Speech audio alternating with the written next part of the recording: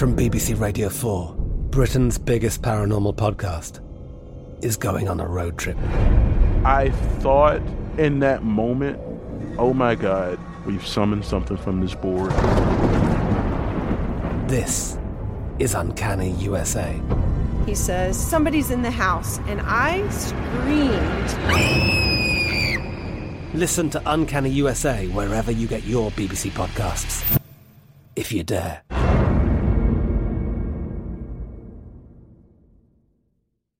The journey to a smoke-free future can be a long and winding road. But if you're ready for a change, consider taking Zyn for a spin. Zyn nicotine pouches offer a fresh way to discover your nicotine satisfaction. Anywhere, anytime. No smoke, no spit, and no lingering odor. Get in gear with the Zyn 10 Challenge and enjoy 10 smoke-free, spit-free days for just $5.95. Order online and start your new journey today. Warning, this product contains nicotine. Nicotine is an addictive chemical.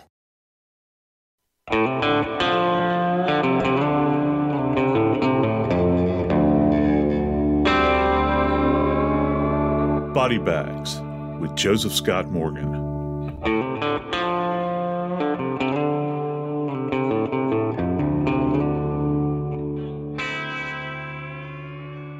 Over the course of my career, I spent a lot of time working for the coroner or working with coroners and training coroners all over the United States.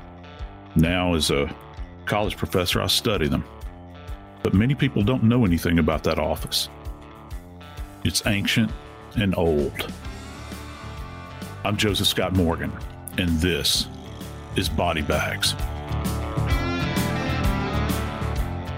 Back with me again is my good friend Jackie Howard, executive producer of Crime Stories with Nancy Grace. Jackie, we're going to talk a little bit about coroners today. Well, you're going to have to school me, Joe, because we know there are coroners and we know there are medical examiners. So which do you want to talk about first to explain to me what they are and what's the difference? We got to start with coroners, Jackie, because it's one of the biggest questions that folks, they want to know, what is a coroner? Because many people don't know. And of course, it's like any great story. And trust me, the story of coroners is fascinating. You got to start at the beginning. I got to tell you, the first time I ever heard the term, when it was, Jackie? I was actually a high school student. And in my high school, they offered a course that was called thanatology, and I didn't really know what it was. And I took it as an elective. Wait, say that again. It was called what? Thanatology. Spell that for me. Yes, THAN. Okay, than. Okay, go ahead. Thanatology, and actually, it's the study of death and all things involving death. We got to go to graveyards. We got to go to funeral homes, and it kind of started an interest on my part about what was this world all about. And I heard them talking about the term coroner, and I didn't know what it meant. I just knew that it had something to do with the dead, and through my own, kind of elementary reasoning at that point in time, I thought, well, coroner probably has something to do with the heart, like coronary artery. I couldn't be further from the truth. And you have to go all the way back to a time in England before there was a Great Britain. It was actually the country of England, a standalone country, all the way back to the times of Alfred the Great, one of the first kings of England. And there is evidence that the term coroner was mentioned, but it wasn't actually the word coroner. They actually were referred to back then as crowners. And over the years, that term evolved from the word crowner to coroner.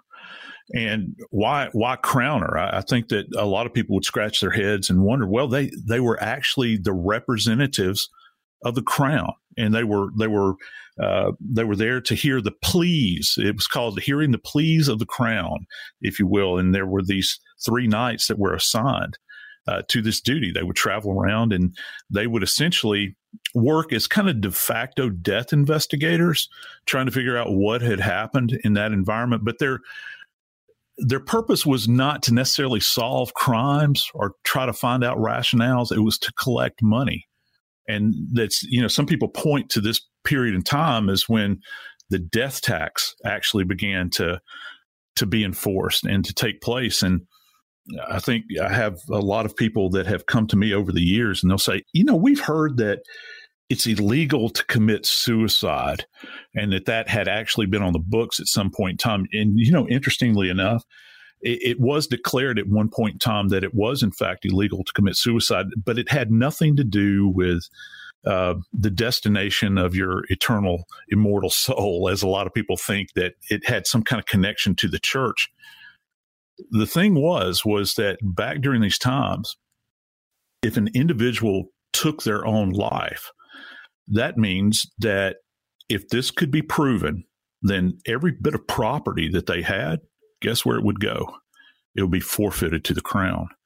So they could collect. So there was like a motivation on the parts of these representatives of the crown to go out and certainly make a determination about the cause of death. I really wonder all those years ago if they kind of listed toward a manner of death that would have been qualified as suicide, because all the money, all your property, all your livestock would be taken. And it didn't matter what station you held in life.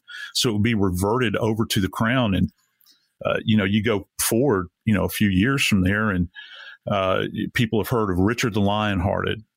Well, he's kind of the, if you will, the spiritual father, I guess, if you will, or this ancient person that existed during that period of time that kind of formalized the office of crowner / coroner, because he was all fighting crusades and he was not getting money or revenue from the sheriffs. You've heard of the evil sheriff of Nottingham and the Robin Hood legacy, and that can be traced back to that period of time, an evil King John that was in place of King Richard.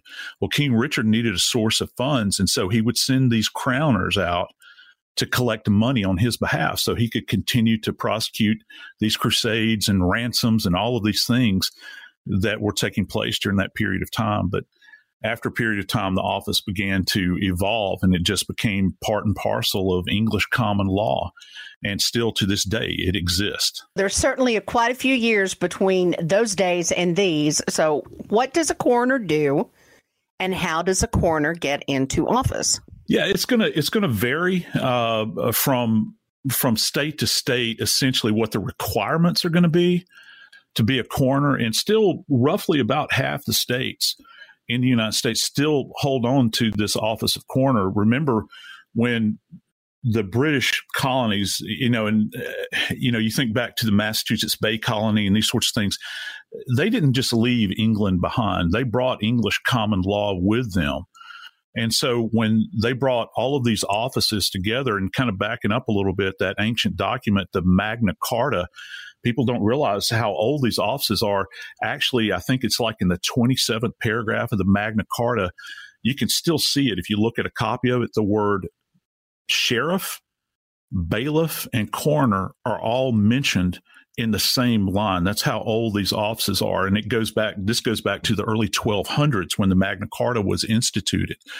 And so that law came over to the U.S. or to the colonies at that point in time because they had no other framework to kind of go off of, so they were going to maintain this. And so the coroners in the U.S., as we see them now, essentially evolved from those early days. And you can go from state to state, and every now and then you'll come across these weird kind of what we refer to as amalgams of coroners and medical examiners and all these sorts of things. And it gets confusing. But just so folks understand, there in many states, and not all, but in many states, there is no real educational requirement for a coroner. And that's one of the knocks against the system, that if you go to run for the office of coroner, that you don't have to be particularly degreed in a certain area. But I'll give you an example. As everybody knows, I started my career in Louisiana. Well, Louisiana is a coroner state. That means that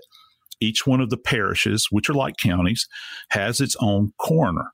But in that state, in order to run for the office, you have to be a physician. You have to be a medical doctor in order to run for that office.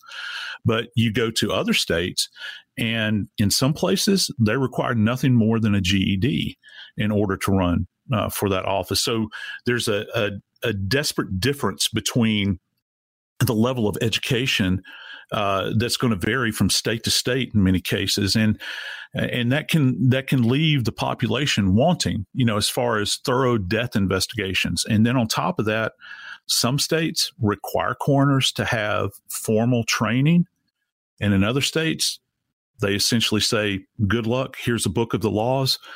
Best of luck to you. I hope you do well." And they give very little training. And so that's a problem nationwide that has been identified over the years.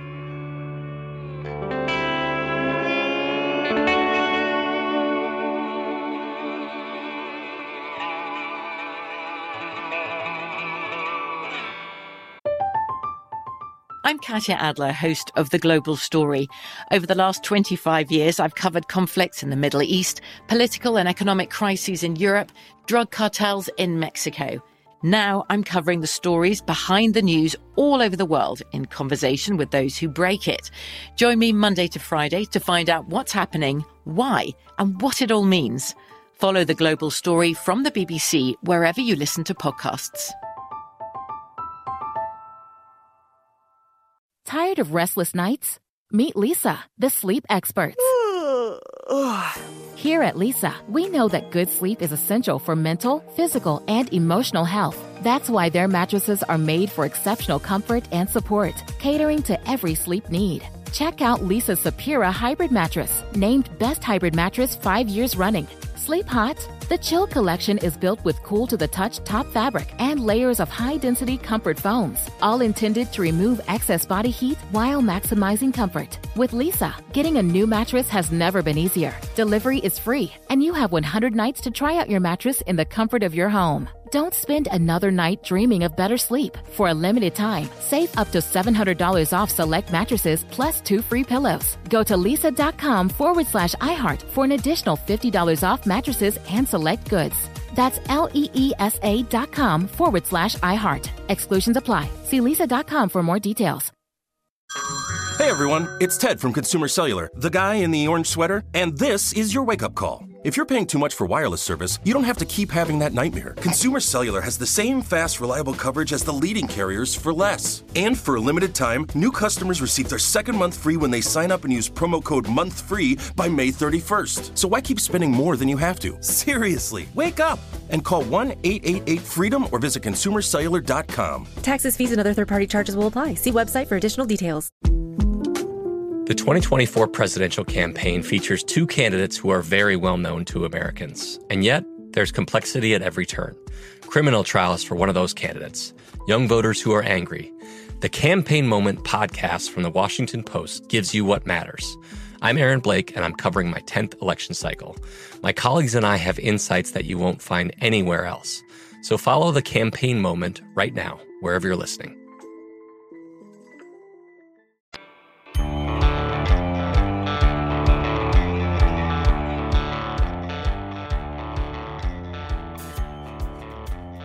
One of the tragic things here is that many people never really fully appreciate what the coroner does until perhaps a coroner or a coroner investigator shows up at their doorstep to deliver them individually bad news. Can you imagine? That's the first time you ever hear about a coroner, and then suddenly you're kind of plunged into this world where you have to understand what the office does and what service they're supposed to provide to families. Once you get elected, is there a class, a certification?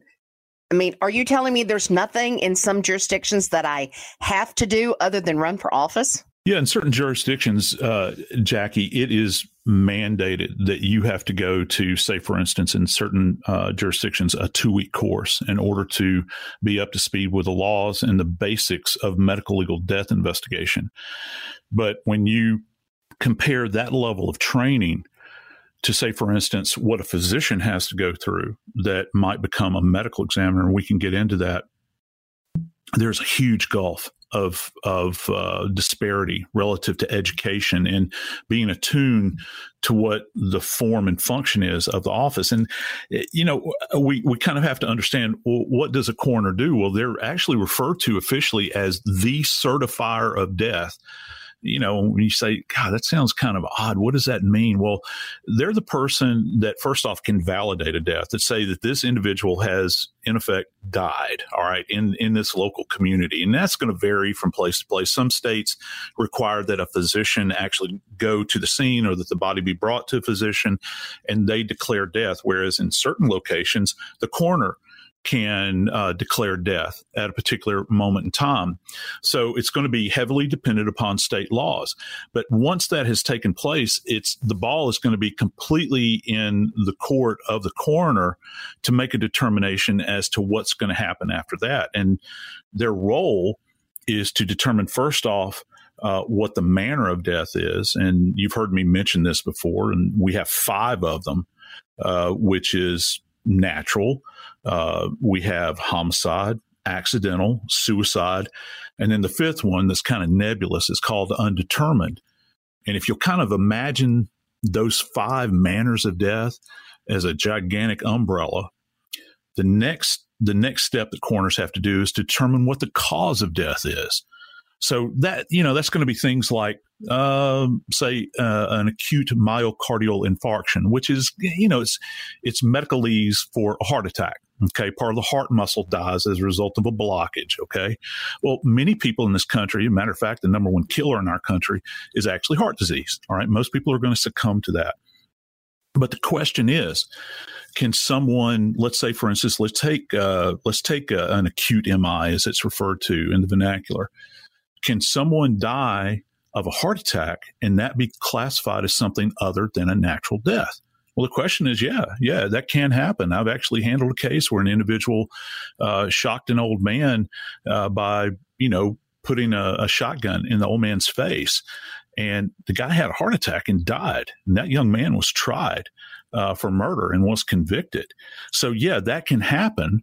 It can happen, but more commonly, we begin to think about things like, well, gunshot wounds. Well, what classifications can gunshot wounds fall under? Well, we've got certainly homicide, we've got suicide, and then we've got accidental, and then you might have undetermined. So it's up to the coroner to make a determination as to which one of these categories that the cause of death is going to fit under relative to manner.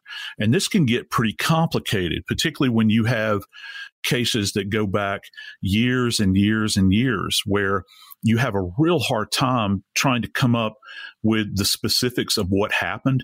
And over a period of time, the individual may, for instance, be layered over with other disease process that have happened. And one of the things that impacted me the most, I think, when I was a very young coroner investigator, is I actually assisted in the autopsy of a gentleman that had been in a nursing home since, I think it was like 1946, stateside.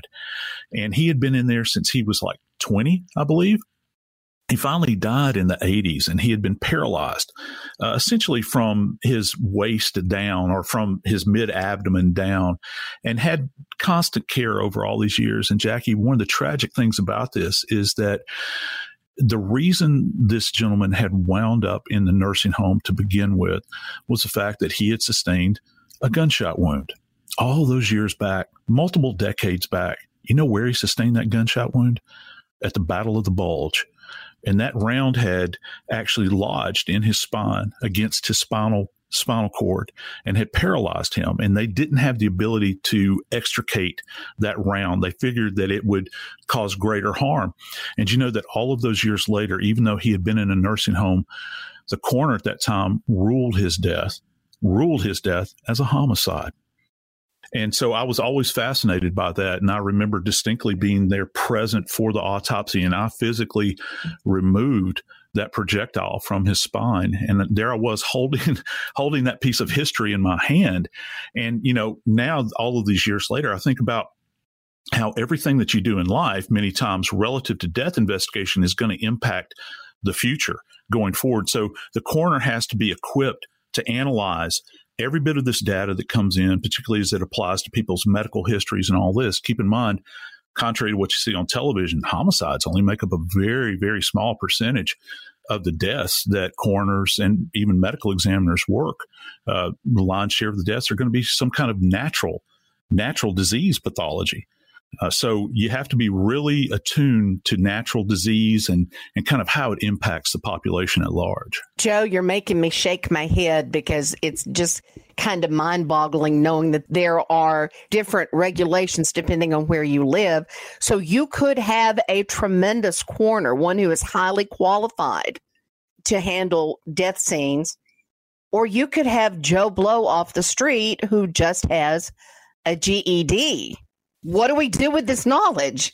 Yeah, well, first off, let me qualify what I'm about to say by saying this. I've trained a lot of coroners over the course of my career, and I have to say many of the best coroners, death investigators that I've ever worked with were people that were absent some kind of high-flung college degree. They were just good, common sense people that understood practical application. And when it comes down to it, death investigation is practical, common sense knowledge. The trick is understanding and learning. You have to be self-taught in a lot of these areas about everything. I mean, everything from natural disease pathology, like we mentioned, to toxicology, to even DNA. And, and even the greatest physicians that are out there are not necessarily schooled in all of these areas. And much of the time, it comes down to how motivated the coroner is that is in office and how many resources they have. And sadly, one of the problems is that for many coroners is that they're not, they have such a desire to serve their community, but yet they don't receive the appropriate amount of funding. The state might not provide the amount of training that would bring them up to speed, say, with their colleagues that are in a medical examiner's office, and they don't have the facilities. I've worked with coroner's offices before where I've worked in some of the most deplorable conditions that you can imagine. And it's because there were no resources existent. And I think a lot of it comes down to many times politicians, they don't want to think about death. They don't want to sit around and talk about death. But isn't it interesting that it's going to impact everybody? It's going to touch everybody's life. No one, as they say, gets out alive. And that sooner or later, as it all kind of spins around and life goes on, people are going to be impacted by the services of the coroner. And in my estimation, there is no greater service than helping families that have lost a loved one.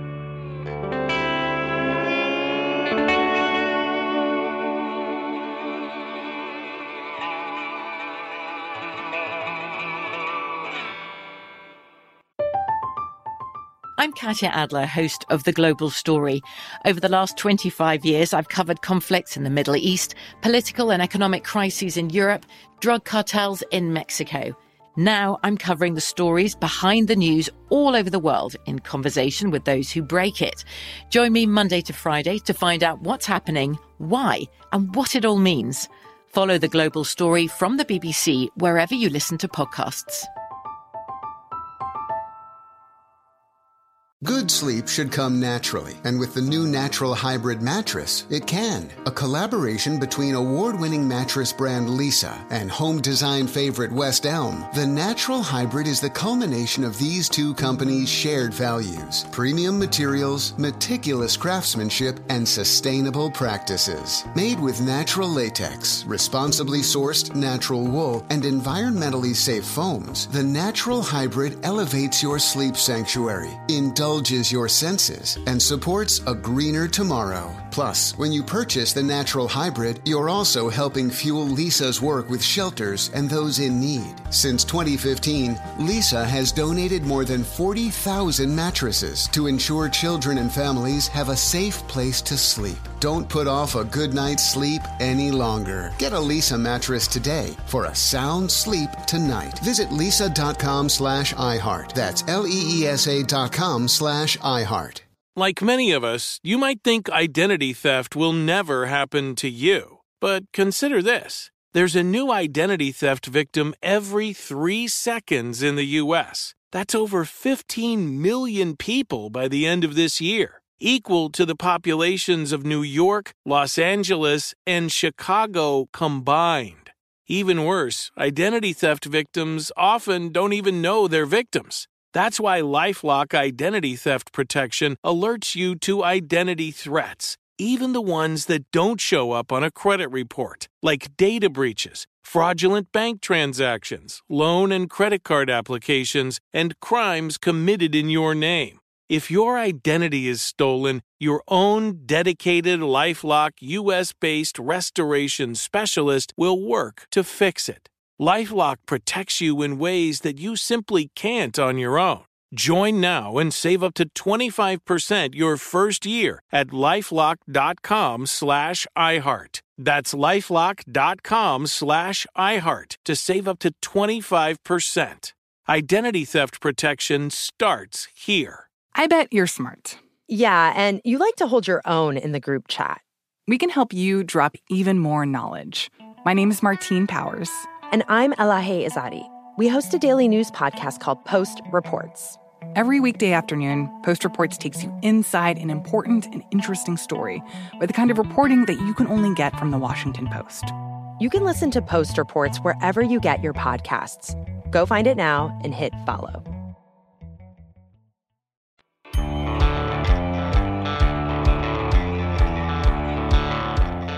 I've worked in both coroners and medical examiners over the course of my career. And the one commonality that I have found is that in the offices I've worked in, that people always were striving for excellence. They wanted to be there as medical legal death investigators. But the problem is that many times, many of them lack training and they don't necessarily have all the resources that other people have. So you've explained to me what a coroner is. Of course, I'm going to show my age here and say, I used to watch Quincy all the time. It was my favorite show with Jack Klugman. So what is the difference between a medical examiner and a coroner? Well, I'm glad that you mentioned the show Quincy. I get that comment a lot. Did you know that coroners out and this is one of the interesting little factoids about coroners in certain areas of California, the coroner and the sheriff, listen to me very carefully, the coroner and the sheriff are one and the same in the office. And there's a lot of people that have a problem with that they see that as a conflict of interest between these two offices, and yet they will employ a medical examiner to actually do the examinations. Now, it kind of makes your head spin when you begin to think of it. There's actually, Jackie, there's actually a couple of states out there where the coroner is also a prosecutor, which I find fascinating. You can go down to Texas, they don't have coroners. And you go to the big cities, they'll have a medical examiner in the cities. But do you know who actually does the job of the coroner in Texas and many of those counties? The justice of the peace. It's just one of these things that's all over the board. So when we begin to talk about medical examiners commonly, and not in every single case, I think that Michigan is probably one of the best examples where you'll have a physician that is not necessarily a pathologist or a forensic pathologist, but they are a physician and they kind of handle individual counties in that region. But by and large, when you think about medical examiner, you think about this term that people hear in the media all the time, this forensic pathologist. And to give you an example, for instance, I have kids that come to me all the time at university and they say, I want to be a forensic pathologist. I want to be a medical examiner. And I explain to them what they have to do. And this is what you have to do. This is the simple recipe. First off, you got to go to medical school. Well, how long is that? Well, that's 4 years after you graduate with your undergraduate degree. And then if you want to go into forensic pathology, first off, you have to go through a pathology residency. That's 5 years, Jackie. So we're talking about right now at this point, 9 years after you graduated with your undergraduate degree. And then if you make it through the pathology residency, which is, all the stuff that they do, looking at tumors and then managing a lab and all those sorts of things in hospitals, then you have to find what's referred to as a forensic pathology residency. Now, when I was working in Atlanta, we had it's actually a fellowship. We had a fellowship program there. We only selected 2 people per year that would come in, and they were from all over the world. So it's highly competitive to get one of these positions as a forensic pathologist. And then you have to make it through all of the training, and it's very, very intensive. So you have all of these years of training that an individual has to go through to become a medical examiner. And then you compare that to what many states use. Their system is a coroner system. where they don't have a medical examiner. So, we talk about the level or lack thereof of education or the resources that are made available to coroners.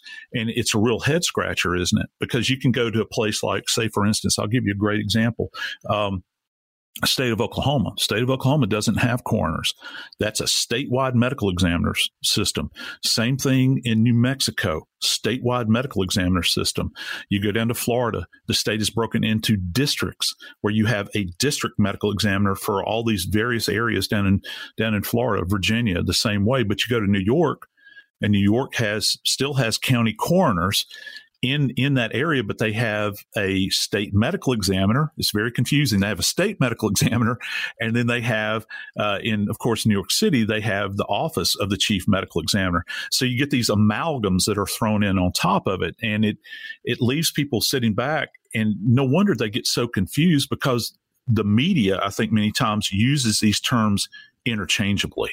I think you're right. And I also think that you just gave me a whole new respect for the people that I work with day in and day out. I did not realize that it was that intensive to become a forensic pathologist. Now, do you have to be certified to be a medical examiner? Well, that's going to be dependent upon the state. In order to become a medical examiner, it's not necessarily termed that way as a certification. There is a board certification. So let me kind of break it down for you. First off, you have to be an MD. Okay. If we're going with a kind of a classic model here, you have to be an MD, a medical physician. Then you have to be a pathologist, which means you have to do that 5-year residency. Well, at the end of that 5-year residency, these people have to go through this just intense board certification, and they get certified in what's referred to as anatomical pathology and then clinical pathology. And then after that, there's subdivisions. You can go into blood banking, you can go into histopathology, or you can go into, say, for instance, forensic pathology. And that's a 1-year fellowship. That's another 365 days of training you have to endure. And then you have to go through another test for that. And there are many people that go through all of that training and they get to the forensic pathology training and they might sit for those boards. Jackie, if you can imagine this, I've known of people that have sat 3 and 4 times and they never pass it because it's that intense. So, when at the end of the day, at the end of that process, you really produce a high quality practitioner at the end. But here's the downside. If after you've gone through all of this training, now if you're working as a forensic pathologist, you're going to go to work for the government. And you can imagine that you're not going to get paid as well as many of your colleagues say that just stopped with general pathology. And you're going to be undergoing the rigors of court. You're going to be doing autopsies day in and day out. You're going to have to see some of the most horrible things that you can possibly imagine. And right now, there is a real desperate lack of board-certified forensic pathologists out there. I've actually talked to a couple of people that always bring it to my attention. They'll say, there are more board-certified neurosurgeons than there are forensic pathologists in this country. And just kind of wrap your mind around that just for a second, because there's not a lot of people that go into the field, but yet there's such a need. When you think about, the big cities that require this constant tending to the dead, if you will, and examination of these bodies. You go to places like New York and LA and Detroit and Chicago and Miami and Atlanta. You've always got an influx of bodies that need to be examined. They need to be examined by professionals. Well, what do you do if you're in a coroner state and you don't have access to a forensic pathologist? Well, those bodies have to be transported to a location where you can get access to somebody that can effectively do an autopsy, and it creates a real problem. So let's throw a monkey wrench in this, Joe. Where do you come in this hierarchy, the death scene investigator? Well, people have asked me that before, and, they say, well, you say you work for a coroner, you work for a medical examiner. Well, yeah, I'm what's referred to as a medico-legal, or was. I'm a college professor now, but I worked as a medico-legal death investigator. And essentially what that means is that just like homicide detectives go out and they are the eyes and the ears of the chief of police, or you can even extend that to the prosecutor because they're looking to prosecute a case of homicide. People like myself are the eyes and the ears of the forensic pathologists in the field.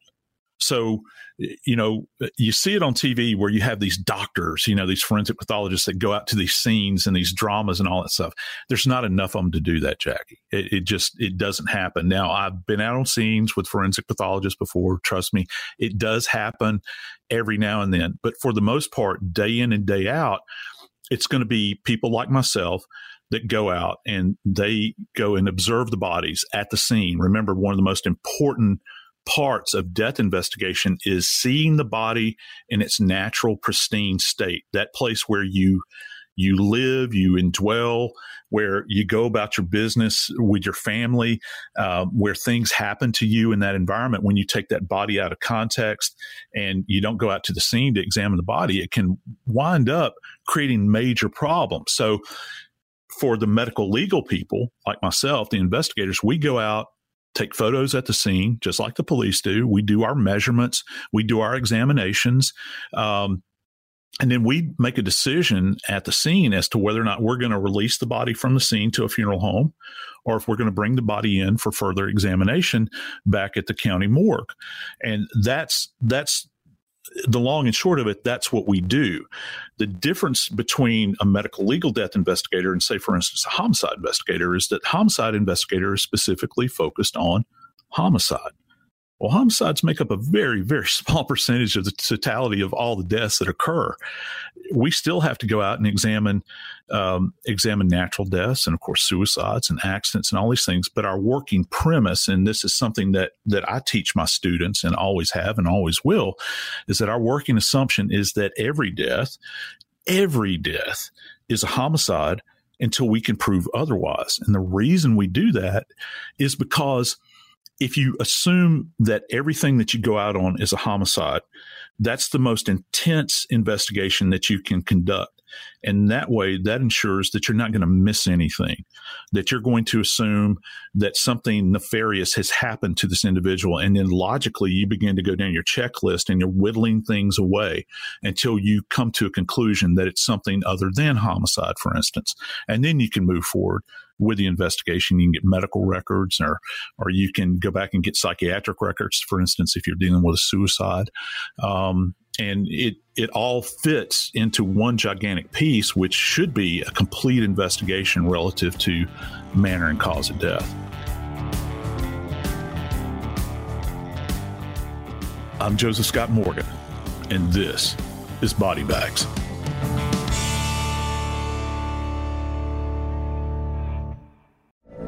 From BBC Radio 4, Britain's biggest paranormal podcast is going on a road trip. I thought in that moment, oh my God, we've summoned something from this board. This is Uncanny USA. He says, somebody's in the house, and I screamed. Listen to Uncanny USA wherever you get your BBC podcasts, if you dare.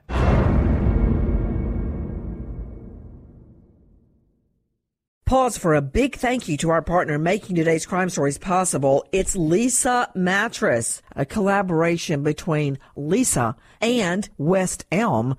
The natural hybrid is made from natural latex, natural wool, and environmentally safe foams. The natural hybrid elevates your sleep and supports. Go to Leesa.com/Nancy to learn more. That's LEESA.com/Nancy. Pause for a big thank you to our partner making today's program possible, Easy Breathe. Are you spending more time in your basement now that it's your rec room, office, playroom, or home gym? Well, you need to ventilate those spaces to remove stagnant, musty air. For over 20 years, the Easy Breathe ventilation system exchanges dirty, damp air for cleaner, drier, healthier air. Take charge of your indoor air with your own Easy Breathe ventilation system. You can get it installed or do-it-yourself kits available. Just call 866-822-7328 or visit takechargeofyourair.com. Get 20% off today. Thank you, Easy Breathe, for being our partner. Pause for a big thank you to our partner making today's program possible. Managing your diabetes just got easier. The powerful new Dexcom G7 lets you see your glucose numbers on your compatible watch and phone without finger sticks. Amazing. And because Dexcom G7 is the most accurate CGM system, you can be confident in your food, your exercise, and medication decisions. All those decisions can lead to big results, like more time in range and a lower A1C. Get started at Dexcom.com. Dexcom data on file 2023. If your glucose alerts and readings from the G7 do not match symptoms or expectations, use a blood glucose meter to make diabetes treatment decisions. For a list of compatible devices, visit Dexcom.com/compatibility. Thanks, Dexcom, for being our partner.